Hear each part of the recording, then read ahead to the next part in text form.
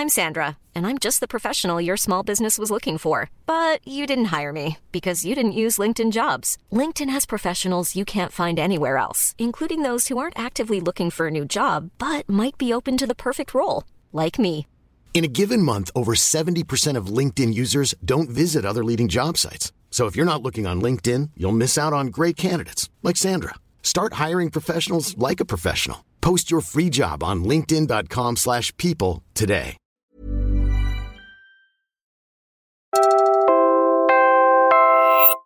You're listening to Puma Podcast. Hey everybody, you're listening to The Global Bounce, brought to you by Puma Podcast. I'm this show's audio editor, Mark Casillan. We're currently at halftime for the season, just in time for the FIBA World Cup. And the show has been stacked with some of basketball's all-time greats, talking about our love for the game. This is the lineup you want to keep you company this season. If you're joining in the FIBA fever, you probably have your tickets by now. Or maybe you'll be sitting at home following the games on TV or online. Our host, Rafe Bartholomew, with veteran sports broadcaster Sev Sarmenta, went beyond the games themselves and talked about the many ways we consume basketball. After all, what's a game without an audience?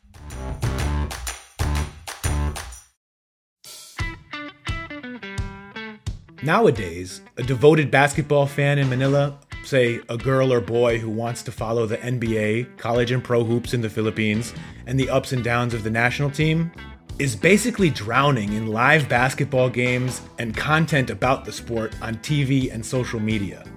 To actually follow everything of interest, you would need to watch the NBA, which broadcasts live on Philippine television several mornings per week during the season, PBA doubleheaders 3 or 4 times per week on TV or streaming, 2 separate collegiate leagues featuring the country's top teams and players, FIBA qualifying matches and pocket tournaments for the national team that bubble up every few months, and a smattering of weekly games in the Japan B-League, Korean Basketball League, and Taiwan's T1 League to keep track of the young Pinoys starring in overseas leagues.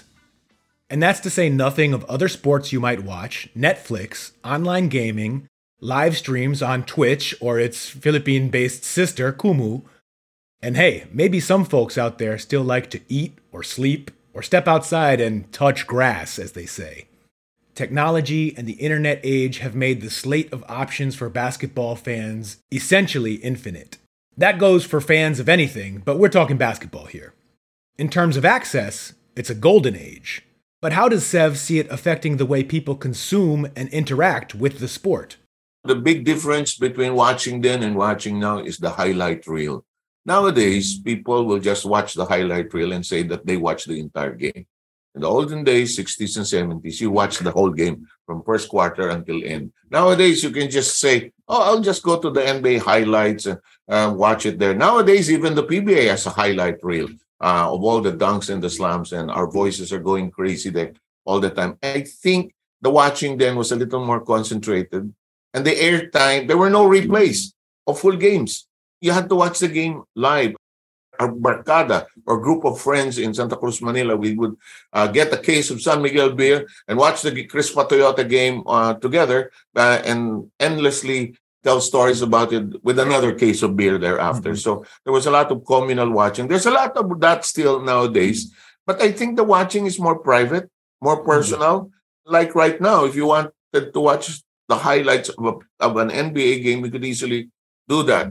But now I think, to be fair, the younger people are more conversant about the NBA. They can mention all the 30 teams. They can mention who has been traded just because of the internet.